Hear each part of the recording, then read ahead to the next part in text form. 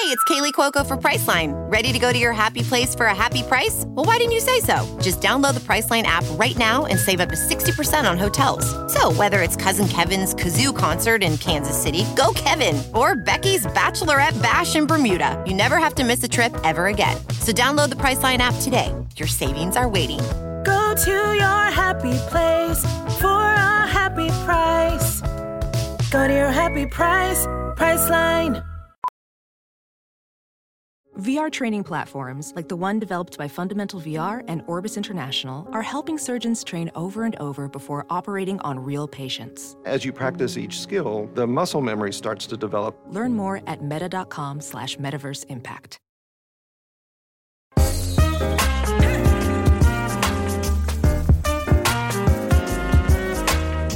Hello and welcome to Prospect Barbacast, the only podcast in the world wishing you a happy Ethan holiday season. I'm Jake Mintz. That's Jordan Schusterman, and we are joined by Uncle Mike Farron. Hello, everybody. See, people know about Jackson Holiday. They know about Matt Holiday. Some even know about Ethan Holiday. But did you know there's another brother? No, there is a third one coming. Is that Happy Holiday?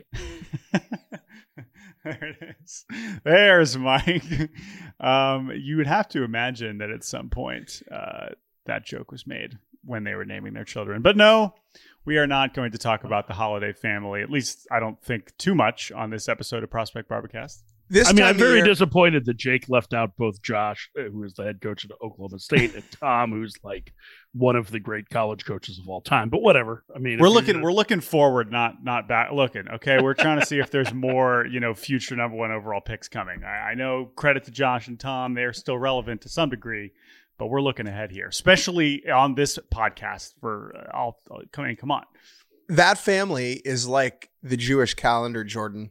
Too many holidays to know about, but we're not going to focus on that. On this edition of Prospect Barbacast, we are going to chat about the spring breakout that was announced. We'll get into what that is, why it's cool, why we like it, why we don't. Maybe we don't, maybe we do. We'll see. We're going to talk about the San Francisco Giants catching situation in the wake of the landmark Tom Murphy signing, the reverberations which were felt as far east as New York City, where I'm sitting. We'll talk about short pitching kings and give a description of the 20 to 80 scale. As a reminder, if you're listening to this and you're like, where's Baseball Barbacast? Monday, Friday. On Wednesdays, we talk about prospects and everything in the world of baseball development, prospecting, and whatnot. Anything else before we hop into spring breakout, my friends? I'm excited. I'm excited to get into this. And I know, Mike, this is a good topic to start here with the announcement from Major League Baseball of, I guess, I don't know if you'd call this an initiative. I don't know how you would describe this, but what this is, which they are dubbing Spring Breakout, is essentially a series of exhibitions in spring training starting this year between organizations with teams exclusively made up of their top prospects. Now, my understanding is each team will only be doing one of these games, but does it seem like there might be more than There's one? a couple that are doing two because there's an odd number of teams in Florida and in Arizona. So the Cardinals are playing two, the Reds are playing two. As well. But this is like one of the great thrills of spring training. I really listen, you guys know, and you have the same sickness that I do in that we'll watch baseball all day, every day in any form. But probably the most tedious form of baseball to watch is spring training baseball. And the best parts of spring training baseball is when you get to see players that you haven't seen before, whether that be players that are new to your major league team or players that are coming up through the minors. And so this gives a great opportunity as a bunch of double headers over the span of a 4-day, over a 4-day span in March for after the major league game to conclude on the big league spring training field. There's going to be a prospect head-to-head matchup. And so we'll get a chance to see, and I'm sure some of these games will be covered on radio and television too, about 50 or so of the best prospects in each organization, or 25 of each in each organization, go head to head. And I think that's pretty cool. I'm assuming that there's going to be some, like maybe some guys that are on the 40-man that are in Major League Camp may not be available to it, but overall, I think it's a really great idea, and it certainly jives with what MLB is trying to do in create more awareness for the minor leagues. They have seemed to create, they've wanted this initiative over the last several years where they have paid more attention or wanted to pay more attention to prospects so that when they get to the big leagues, people already know who they are. And kind of this idea that, prospects are suspects until proven otherwise has been thrown to the side so that people can get excited about future players and argue about them and decide which ones they want to trade and which ones they want to keep. I think MLB has looked around at other sports and has seen the extent to which the drafts are events in and of themselves. And it is difficult to blow up a MLB draft at that level without educating fans about prospects. Because if you are able to watch the draft and then those players disappear for 2 or 3 years, you're less compelled to want to tune in. And I think what MLB is trying to do here is to make that pipeline more accessible to people. And it's a no doubt obvious good thing. There is one downside, though, that I thought of, which is if you are a fan of a team with a really shitty farm system, you're then forcing your fans to watch all of those players at once. Well, that's it is. Like I was looking at some of the matchups, right? It's like, are there any incredibly lopsided showdowns where it's like one stacked system against one? I mean, if we were the Red Sox Braves, right? Like right off the top, that's one that it's like, ooh, boy, that's a big difference. Yeah, no, and that's true. I mean, I would say that, of course, if we're talking about a single game, I have to imagine that most of these will be able to avoid. I don't know how many pitchers are running out there if we're doing one inning or how that's all going to be structured. I am interested in, you make the reference to the draft and other sports, and I think we've talked a lot about this in recent years. Dodgers, Angels. Oh, man. That's pretty rough. So, again, it would be more fun if you're doing full series, right? Then we'd really start to understand the discrepancy. But, again, you mentioned the draft, and, I think as much as, we all love the draft and want it to get more attention building up to it and teaching people about amateur prospects in college and in high school, I think this is way easier because the reality is we're fans. And sure, you could say, oh, who do you want your guy to take or your team to take in with the 17th pick? But ultimately, if you know this guy's already part of my organization, this guy's already put up stats in the minor leagues of maybe even AA, right? It's something like if I know this guy is going to be coming to the major leagues at some point soon and impact my favorite team, that's as much incentive to watch it as anything. Now, I really hope that as much of this as possible is televised, because that would feel like, obviously spring training is a thing where people buy tickets for this, but this is a very key detail, and I haven't seen any specific promises about that, but I do hope that that is a part of this because, again, to your point, Mike, about whether we've seen them before, literally seeing what they look like in a major league uniform, spring training is such a big part of that. But normally, it's so unpredictable and random. Now, sometimes you get to see top guys get in the starting lineup of a spring training game. But for the most part, it's like, oh, holy shit, this, top 50 guy just subbed in the 6th inning. Is the game televised? Oh, it's not, right? And then it's like, okay, well, what am I supposed to do with that as a fan who's maybe not in Arizona or not in Florida? So I think concentrating it and structuring it and organizing it is a brilliant idea. And I really do like that effort, even if, again, I hope that it can all get its proper promotion and, particularly from a television standpoint. Yeah, I mean, I think there's that famous clip from a Cardinal spring training game about 10 years ago where the late Oscar Tavares came in and nobody knew who he was, and it said minor league guy on the screen, right? That was one of the best outfield prospects in baseball. So, and I think the other thing, I mean, to your point on, listen, I would like to see the draft get bigger. I think college baseball in particular is pretty accessible if you are in college towns or near college towns, especially as the weather gets better in the north. It's a great way to go and see quality baseball cheap, especially in the bigger conferences. But minor league baseball in the 120 different municipalities that have it is pretty accessible. And there is a chance, depending on what region you live in, that your favorite team's prospects are coming through at some point. Who knows if seeing someone in spring training or on TV during a spring training game and you go, oh yeah, that player is going to end up, let's say in, Midland, and let's say you're an A's fan that's living in Dallas, right?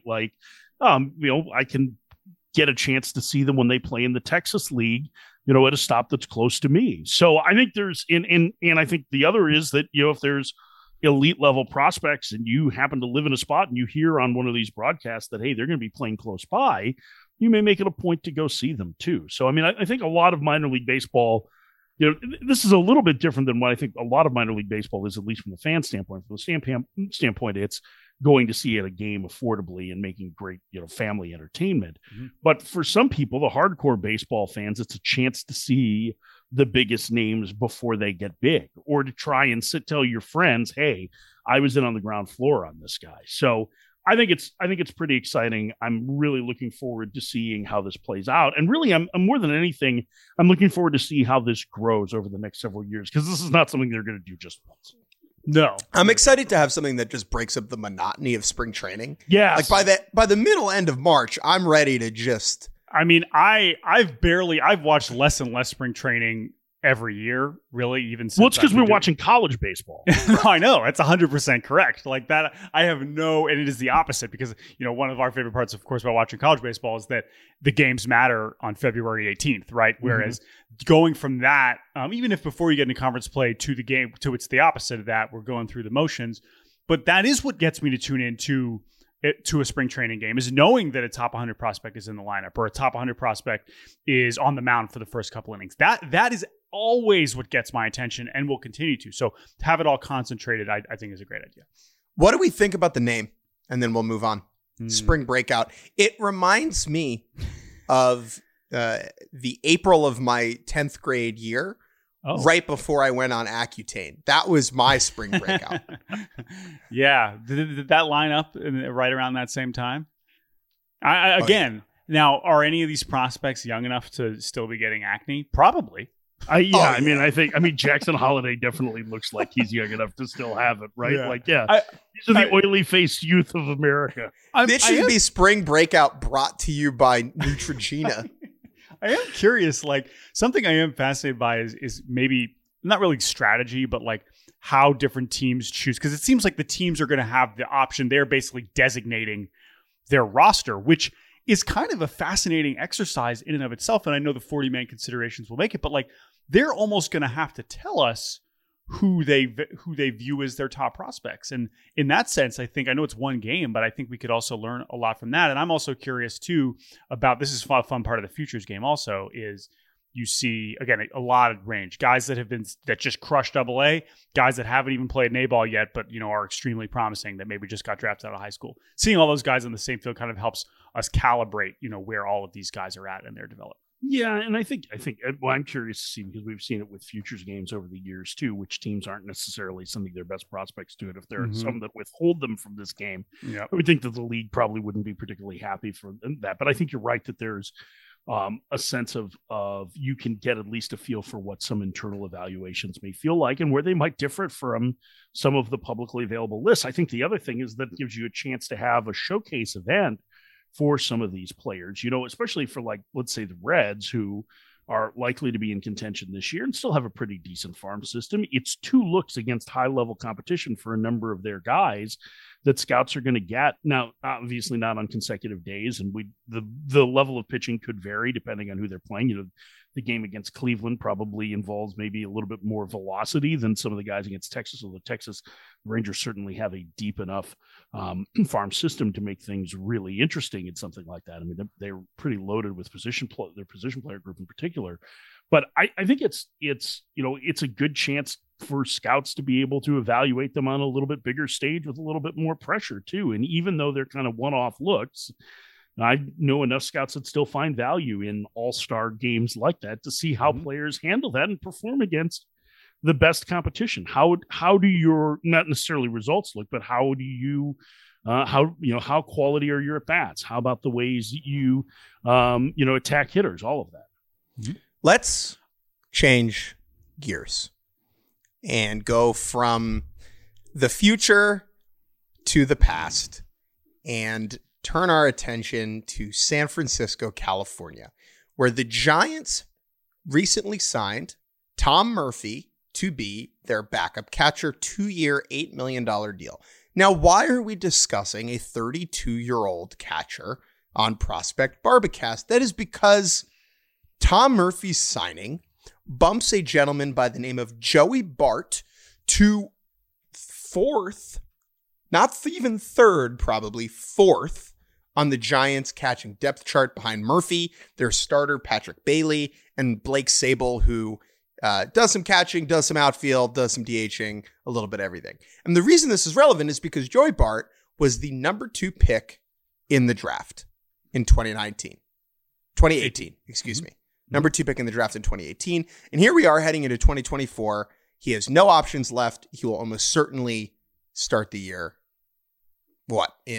on another team, in another organization. Yeah. He will not be. I mean, everything about this move, and you could argue whether, Sable's definitely going to, he was their Rule 5 pick, whether he's going to start in the big leagues next year. But this would seem to be the end of Joey Bart in San Francisco. And I wanted to kind of bring this up as a topic because I was curious about, Mike's kind of memories as Joey Bart as a prospect. And listen, there's a million, top 10 picks that don't end up being what we expect. But I think this one in particular is one in this moment of the Giants moving on from Joey Bart is a moment that I've kind of been wondering about since they took Patrick Bailey in the first round 2 years after him. And I know in baseball, you're not necessarily drafting, for need all the time, and you're going to take the best player no matter what. But that really said a lot to me at the time. And I know they've had some change in leadership over the last few years that has maybe hinted at, what they would be prioritizing and the kind of players that they would be giving every chance, to earn their spot as part of the Giants' future.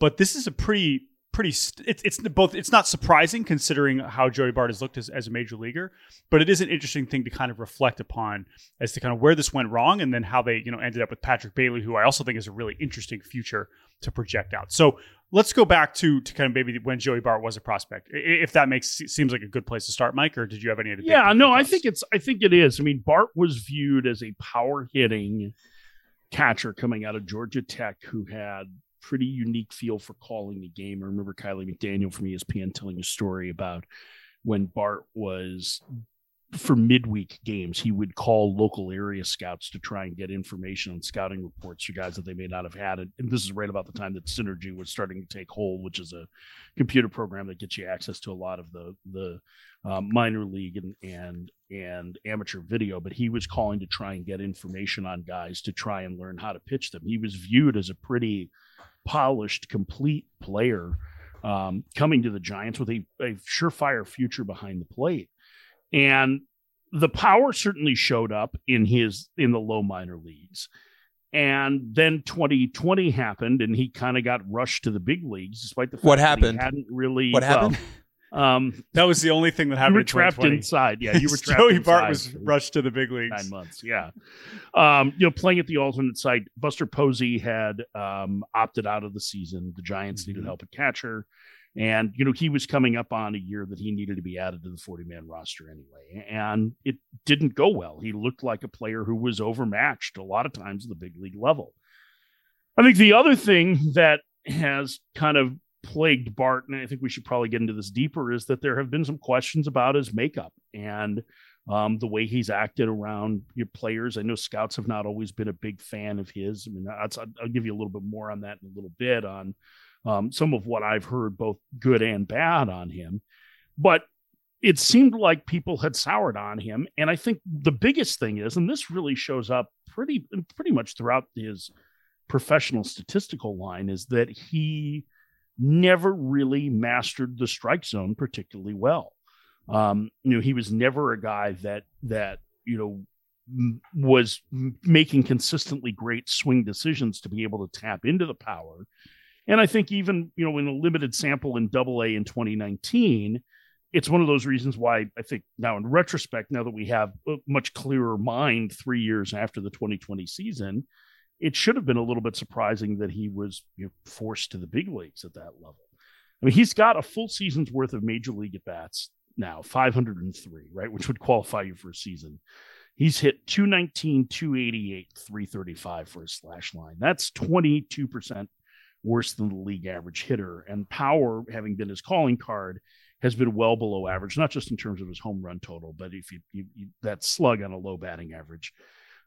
isn't great. And he struck out in more than a third of his plate appearances. So I think some of it speaks to how difficult it is to evaluate amateurs, how difficult professional baseball is. And I think it also speaks to, right then was when there was a change in that organization on how they were going to evaluate players, because that was, the number 2 overall pick. Brian Sabian was in charge of that by 2020. Farhan Zaidi was the head of baseball operations, and Patrick Bailey was drafted despite some questionable offensive skills, which I think are still questionable there, but he's viewed as a good receiver with a strong arm, and the defensive value has shown up much more statistically than it had to this point for Bart. I want to talk for a second when you use the word swing decisions. I think that is a phrase that has become, part of the scouting, player development, player analysis lexicon over the last 5 years. And it is both a very simple concept and something that is worth digging deeper into. So when Mike says swing decisions, he is saying, what are the pitches that Joey Bart is swinging at and when and where, right? And that is any number of different stats. So that is in-zone swing rate, that is out-of-zone swing rate, that is edge swing rate, which is an important one, and that depends on the count. And you see this manifesting itself in the skill sets of players or in the production of players like Gunnar Henderson. We talked about this yesterday, Jordan, off the air. Like Gunnar Henderson's 2023 is a great example of how swing decisions impact your production. At the beginning of the season, Gunnar Henderson was barely swinging at anything in the strike zone. He became more aggressive, turned into a different hitter. But in Bart's case, right, the issue with his swing decisions is more about his O swing. Am I correct about that? Yeah, his in-zone contact is shockingly low. So the league average zone contact rate this past season was 85.4. What percentage of pitches in the strike zone are you putting in play, right? Bart's career in-zone contact rate is 76.7, almost 10 points below the league average. And when you are missing that often in zone, you are going to get attacked more in zone. And that is going to be a bigger issue. I know you're still saying, hey, 3 out of 4 times when he swings at a pitch in the zone, he's making contact. That's still a pretty low number relative to what you would expect. And I think the other part, just to finish on that, was that swing and miss extended outside the strike zone. He actually doesn't chase a ton. It's a little bit, it's right around the league averages, at least in terms of his plate discipline and his limited major league career. But when he does swing outside the zone, he swings and misses at a much higher rate than the average. So that's actually less than, that's not exactly swing decisions, right? His decision it is because it's if you're swinging at pitches outside the strike zone. That's the first part, yeah. It's you're choosing which pitches to swing at, right? So that all goes into swing decision. His O swing, his out-of-zone swing is 35.4. League average is 31. So it's a little bit above league average, basically his chase rate. But the issue, in my opinion, and why he has struggled is that it's not just the chase rate. There are many good hitters with a 35% chase rate. It's more that he is not making significant contact on pitches in the strike zone. Now, if you are to be a little bit more generous, you say, all right, well, but he really hasn't had that much consistent run of major league at-bats. And yes, if you put together the total, it goes over 500, but he hasn't really done it. Now, not that his numbers in the upper minors have been particularly, promising in that sense. But I think as we kind of spin this to Patrick Bailey, I think that's where the comparison becomes really interesting, because Patrick Bailey, in terms of also came out of the draft having put up monster numbers in the ACC, but he also came with a really, really strong defensive reputation, the kind that Joey Bart seemed to have. You kind of alluded to maybe the game calling and the game preparation, but Patrick Bailey, again, if we want to, kind of veer into some of the sort of the makeup stuff and how he interacts with his teammates, his pitching staff, how you are counting on him to get better and improve in every facet of the game. I'm sure you've had this experience because I know you talk to people. Love Patrick Bailey. People are obsessed with how from the Giants people that I spoke to this year, there was an extreme adoration for him as a game caller, as a game manager, as a catcher, and that character. He carries a lot of the same offensive concerns. I know he had a strong start to his rookie season. He tailed off because he too was swinging at everything, even more aggressive, never walking, swinging at a ton of stuff all over the place, swinging and missing. But that defensive aptitude and that foundation that he has, which is mostly elite framing and elite control of the running game, that has essentially fortified his role with the Giants in some form. In the offense, we will see. But I sense that they were very ready to kind of move on to him once he had shown that he was able to kind of hack it at the big league level as soon as Bart was. Well, and that's what you saw, and that's why he ended up taking over as their starting catcher. Now, the throwing, he got off to a great start throwing, and it kind of changed as the season went on. It kind of, you're always going to revert to the mean a little bit, right? So he got a little bit closer to league average. It's unique too. He throws more like an infielder, right? It's a very low arm slot, almost like a shortstop that he throws from. And yet for the most part, he's accurate with it. And you're right. Like, the defensive reputation is very, very strong because he does these quantifiable things really well. He's a very good receiver. He gets extra strikes on the edges of the strike zone. He is able to control the running game.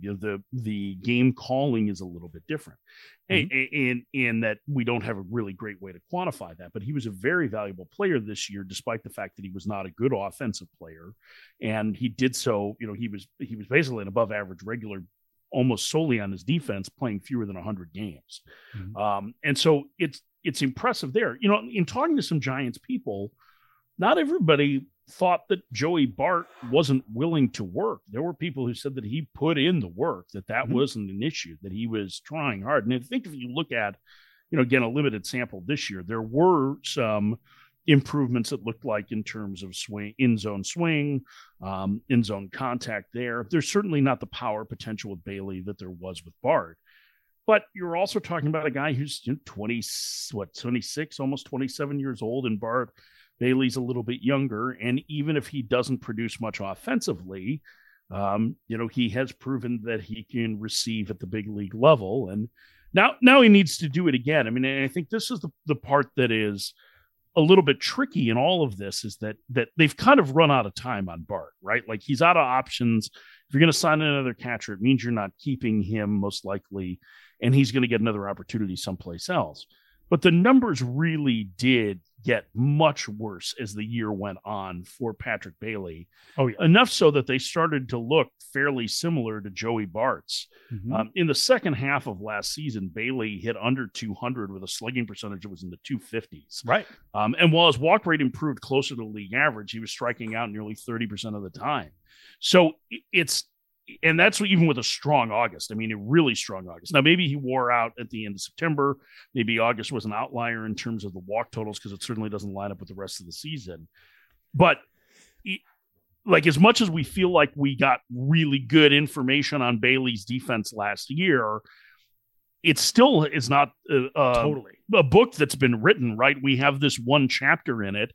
Yeah. And it still feels a little odd that a guy who was a draft pick 2 years after the number 2 overall pick has clearly supplanted Joey Bart as the catcher for the Giants, even when accounting for the struggles of Bart in the upper minors, when you start looking at what Bailey's offensive line has been like. So it's a really tricky situation for them overall. And Bart is going to benefit from a change of scenery, I would think. I think it's probably, sometimes through no fault of a player's own or no fault of the organization even, you end up with a guy who, doesn't necessarily fit what an organization's trying to do. And it might be that that's part of what Bart gets. Yeah. I think the important part with Bailey here is that with his defensive reputation and defensive output at the beginning of this season, he earned himself the opportunity to improve at the big league level, which is what Bart did not earn himself, right? And that is the difference to me. That is the distinction. In a year, we could be saying, oh, well, Patrick Bailey can't hit at the big league level. Yeah. Right? Yeah. But we don't know that. And he is going to have every opportunity to fail because of what it means to be an above average defensive catcher. Jordan, I'll kick it to you. Yeah. Yeah, well, Mike, I was just going to say, the last thing I was just going to say on this is to your point, right? Like, as exciting as Bailey's defense was, to your point, like, we don't know yet. And that maybe he's proven enough defensively that we know he's going to have some sort of major league role, where Joey Bart still has something to prove, I think, even on that sense. And I think he'll have that opportunity elsewhere. I mean, this is, they've been searching here, right? And it's not just, you think, okay, they're trying to find their catcher after Buster Posey. They haven't really hit at the top of the draft since Buster Posey.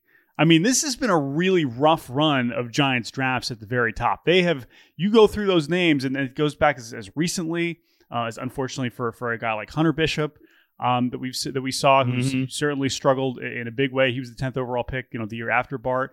But you go before that. I mean, we got Hillia Ramos, big leaguer sort of. Phil Bickford, of course, never impacted them there. Chris Shaw, Tyler Beatty, Christian Arroyo. Joe Panic was like a solid player for them.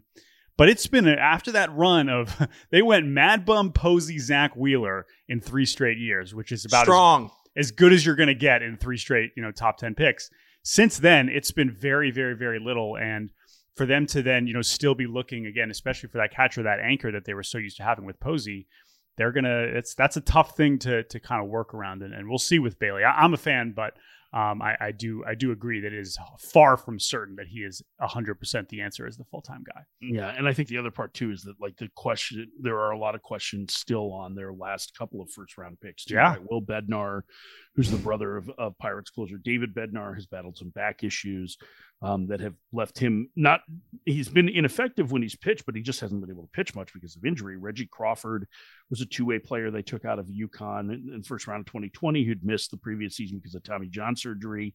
Big arm, hasn't really pitched much yet in pro ball. And Bryce Eldridge was a 2-way player out of high school. And so they really have not shown that they have been able to get over the hump. I mean, the most valuable first round pick that they've taken, maybe outside of Bailey, in the last, since Joe Panic, you could make the case as Chris Stratton. Yeah, which, I mean, that's, again, who didn't do much with the Giants, if anything, right? Who, by the way, was just on the Royals season ticket sale hype poster.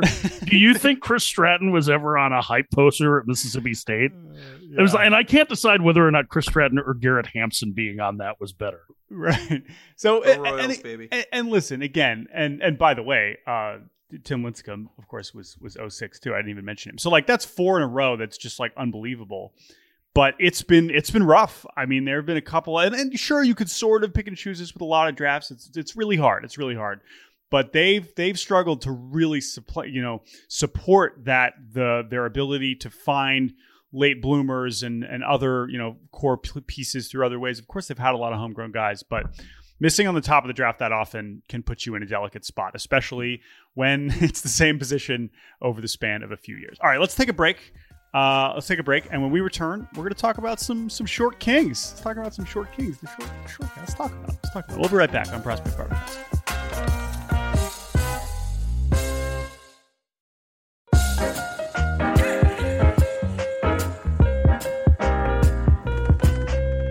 And welcome back to Baseball Barbecast. Jake Mintz, Jordan Schusterman, Mike Farron. Mike, how tall are you? I mean, my listed height is 5'10". Ooh. Yeah. But now you can't lie about it anymore because it'll affect the automated ball strike. Yeah. Would you describe Mike as an undersized baseball analyst?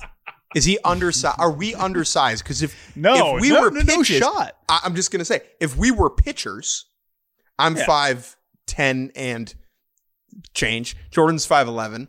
Mm-hmm. Are we undersized starting pitchers? Yes. Are we undersized baseball commentators? No shit. Absolutely not. Shouts out to Ken Rosenthal and Jeff Passan. So, yeah. What it's all context dependent, baby. I mean, I think I'm kind of the Rich Garces of this. Do you guys remember El Guapo, right? He was little undersized, portly right-hander. That's Mike. Lovable. That's Mike, all right. Now, what we are going to talk about, again, we think about this on Prospect Barbecast, think about a little bit more bigger picture, and we've had a lot of conversations, of course, about Yoshinobu Yamamoto, who, as we're recording this on Tuesday afternoon, still is not signed, and we'll see. And he's listed at 5'10" and has often referred to as an undersized right-hander. Also had reports on Tuesday that the Padres are signing left-handed reliever Yuki Matsui, also one of the better pitchers in NPB over the last decade or so. Now, that's a reliever, but still, how tall he's listed at 5'8". And when you watch highlights of Yuki Matsui, you're like, yep, that guy's 5'8". There's no lying about that. He and I share something in common. We both look up to Mike Farron. when you combine that with not just Yamamoto Matsui, but Shota Imanaga, another Japanese pitcher listed at 5'10", and the fact that really the two most successful quote unquote short pitchers of the last 10 years were both free agents this offseason, one of which has already signed in Sonny Gray with the Cardinals, and Marcus Stroman, who remains on the open market. I think this is a topic worth considering here. I know, Mike, you referenced a story written by one of our favorite baseball writers that we know, Alex Spear of the Boston Globe. Former guest, of course, about this topic. But I figured we bring it here to the show because I think it is an interesting one that is certainly fresh because of the names we just mentioned, but also when we start to project and think about what teams are valuing and what we could expect to see as baseball evolves. I was curious where you kind of stood on this. Yeah, I mean, I feel like this was a topic of discussion much more 15, 20 years ago than it has been of late. There was a feeling that short pitchers could not hold up. And I think it's one of the reasons why the Astros moved Billy Wagner very quickly to the bullpen in the minor leagues. And Wagner is listed at 5'8", and obviously was one of the most dominant relief pitchers of all time. For my money, he should be in the Hall of Fame. I mean, if you compare him to his peers, he really was without comparison at run prevention. But, Wagner and Roy Oswalt, who was there as his contemporary, were kind of seen as unique in that regard. And this was a big part of discussion when Sonny Gray was drafted out of Vanderbilt was, well, he's small. So is he going to be able to hold up? And certainly Gray has had injuries, but no more so than many other taller pitchers. It does feel like the more that some of these biases that were passed down through, I guess, for lack of a better term, oral tradition over, 70 plus years of baseball evaluation, with more information have gone by the wayside. And I think in this case, a lot of it has to do with biometric analysis and seeing that in order to be small and throw hard, you need to be a pretty terrific athlete. And the best athletes on the mound, not entirely, but for the most part, are the ones that repeat their deliveries the best. And the guys that repeat their deliveries consistently, if they also can develop multiple pitches, have a tendency to start. So I think that's why this has become less of an issue, even though Alex's research, and this was fascinating, shows that there actually were fewer starts by short pitchers last year than there were 10 years ago. And Dave Bush, who was quoted in the article, a former Red Sox pitching coach, it was like, that definitely does not track with where my mindset was. So I don't think it's that teams have started looking for the 6'3", 185-pound stud again over the shorter pitcher. I think this is just likely cyclical because, to your point on the number of international free agents that are undersized, and then add in these couple of major league pitchers who have had very good careers in Gray and Stroman, you have seen more of a willingness to accept those guys if they have the functional strength to be able to repeat their deliveries. So 2 points here. One, give me 2 minutes to explain why being short is helpful, depending on your arsenal. I want everyone to think about Spencer Strider, who is 6 foot tall. But what's important about Spencer Strider is the height at which he releases the baseball and the angle with which the baseball crosses the strike zone. That is something that is called vertical attack angle. Literally, the angle at which the degrees, right, at which the baseball enters the strike zone. You want that to be as short as possible, as small as possible, as flat of an entrance into the strike zone as possible if you are throwing a four-seam fastball with perfect spin axis end over end. It creates an illusion like the pitch is rising, and when it is at a lower release, it is even harder for hitters to pick it up and to hit that.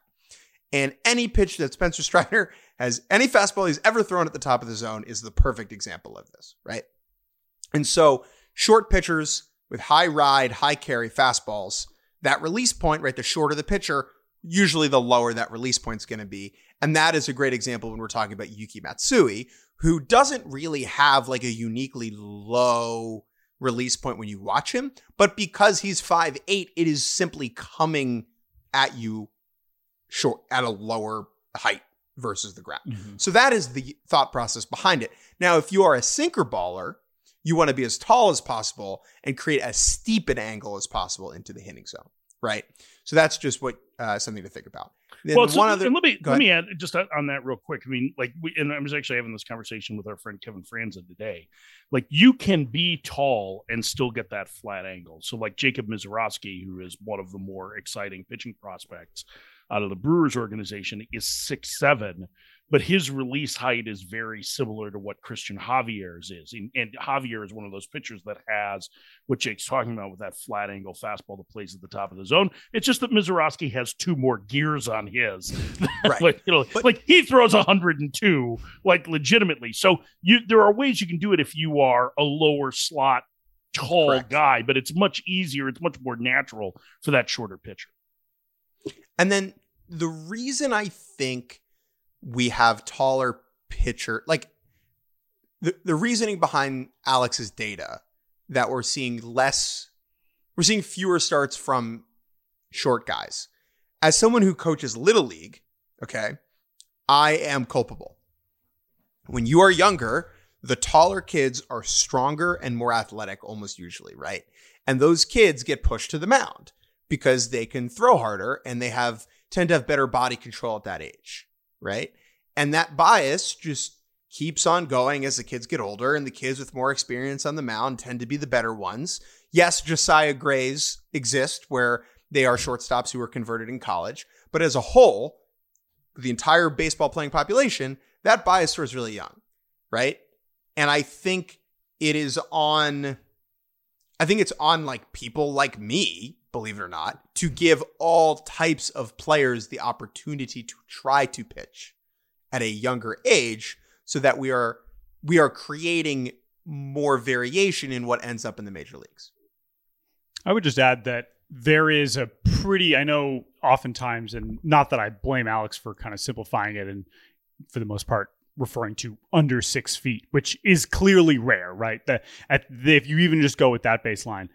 But, just running a couple, stat head searches now, like there is a massive difference between 5'10" and 5'8", or even 5'11" and 5'8". Like even 5'11" and 5'10", you could argue in terms of just how many we've had starting games at that level. Like when you lower it to 5'8", and we don't expect Yuki Matsuya to be a starter, so I don't want to get too, overhyping about him in particular, but even Yamamoto at 5'10", just looking at just the number of pitchers in a season that are 5'10" that have started a game. This past year, we had 6 at 5'10", and that includes Stroman, that includes Sonny Gray, who's listed at 5'10", and then it includes a bunch of openers. I mean, Jose Suarez with the Angels, Justin Garza, Sam Maul, Austin Pruitt. You lower it to 5'8", it's basically just Stroman for the last 20 seasons. And that is why you mentioned Sonny Gray. Like, I remember Stroman's draft year even more so, where I was like, this is different. Yeah. And he has defied that to a pretty extreme degree. You know why, right? Because height doesn't measure heart. Height doesn't measure heart. It doesn't. It does not. He's made that very clear.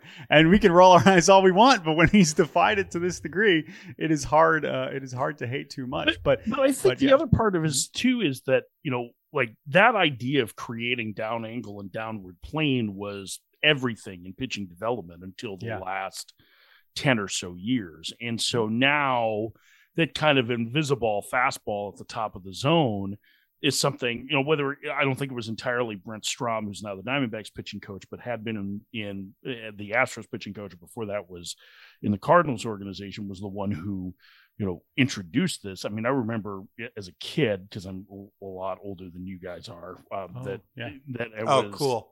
Like in the 80s, which is not something that you're familiar with. Is that a velocity range or a decade? I'm confused. It was then. There were a lot more, it felt like high fastballs that were thrown that guys could not lay off.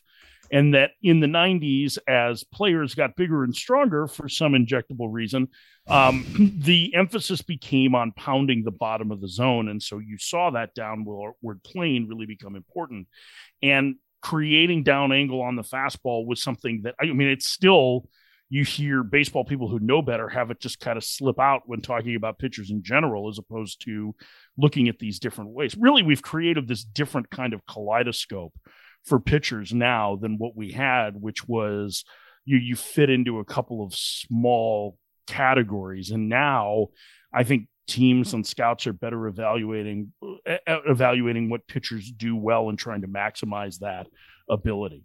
Yeah. And I think when you look, okay, so when we're talking about command, I think it's easier for a shorter pitcher to like have good command. I would take just command, okay? Just command and control. I would take all the people under 6 foot as a group versus 6'1" and over, because the shorter your limbs, the more control you tend to have over them as a whole. That's not true for everybody. There are short people who don't know where their arms are, and there are tall people who are Yuri Perez. Yeah, Yuri Perez, right? And that, but I thought you were going to say LeBron, because they tend to be playing a sport other than baseball when they're that cool. I love that Jordan and I are like Yuri Perez at the exact same time. But as a whole, like, I think shorter pitchers know where their arms are, and I think they're able to repeat their deliveries better. Spencer Strider is a physical freak, yeah, but he's a really, really good example of that. Yeah. I was just going to say, like, it does, and getting back to Jake's point about, coaching at the youth levels and both coaches at the level that Jake is, but also even at the high school level. And as we're actually getting closer to professional baseball, what kind of athletes are we looking to be on the mound more so than what their size is? Like, literally more about their movements and their balance as much as it is just like what are they actually physically built like, is I think maybe a direction we're more likely to see. Well, and there's a big difference between, like going back, more than 10 years ago when Dylan Betances was one of the top prospects. And if you saw Betances, he never looked like the most coordinated dude on the mound. And then, like say a Tyler Glasnow, who is much more athletic, although Glasnow had a lot of trouble repeating his delivery, and another guy who's super tall and had to figure out some tricks to be able to do it. Like even Randy Johnson at 6'10", who was a little bit lower arm slot, he very famously, and if you get Randy to talk about it, he'll tell you, Tom House and Nolan Ryan noticed that I was landing on the heel of my foot, and then that was causing my fastball to spray all over the place. And then Randy will go on for 20 minutes about it. But, like making adjustments there to try and take advantage of their size and their athleticism. Sometimes it can be difficult, to Jake's point, when you have more arms and limbs. Yeah. That's why I'm short. That explains. You just didn't want the big arms? But yeah, my mom asked me. My mom said, "Listen, son, but maybe you want big arms?" I said, "No." Maybe maybe we will, someday have more. Again, like when you can see the Stromans and the Grays, and Mike Leake was very successful. Chris Medlin comes to mind as a shorter pitcher who had a lot of success.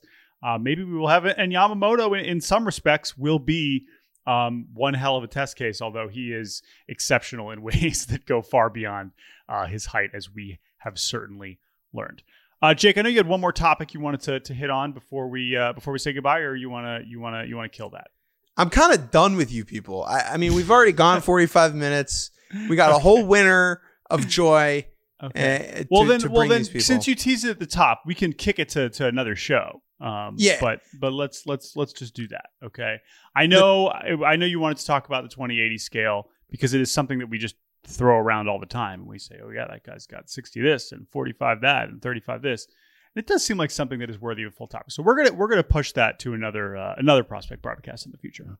35. Don't assume though that we know what we're talking about with that. Yeah. Also, 35 is a coward's grade. That's what I was taught. I don't know. I'm a big 35 guy. When it comes to overall future value or to a specific tool? Specific everything. 35 is seems like you two disagree. All right, well, we'll say Jordan, as the half grades. Jordan, as the kids say, you need to stand on business. All right. Well, on that note, we will push this argument over whether 35 is a real grade or not to the future, a future edition of Prospect Barbacast. Mike Farron, a pleasure as always. Thank you so much for joining us. I feel like I learned things. I hope you had an okay time. I always have fun with you guys, and I always learn something too. Oh, that's good. That seems absurd that we could ever offer that to you, but it is very humbling. I'm glad you had a good time. Jake Mintz, did you have a good time? I had a great time, and we will be back on Friday with another edition of Baseball Barbacast. Before, Jordan, we head out for a little break. Yeah. Oh, yes. We got some travel. We got all kinds of I don't know what Mike's travel plans are. We're going to ask him as soon as we get off this podcast. But we will keep this feed alive, buzzing, because that's what Baseball Barbacast and Prospect Barbacast is all about. You can email us at baseballbarbacast@gmail.com. That's BARBcast. Thank you, Isabella Joseph, for producing this. Jake Mintz, final words. 27.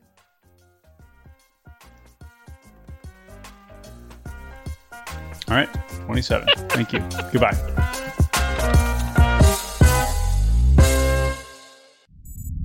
SiriusXM podcasts. 1, 2, 3, 4. Those are numbers. But you already knew that. If you want to know what number you're going to pay each month for your car, use Kelley Blue Book My Wallet on AutoTrader. They're really good at numbers. AutoTrader.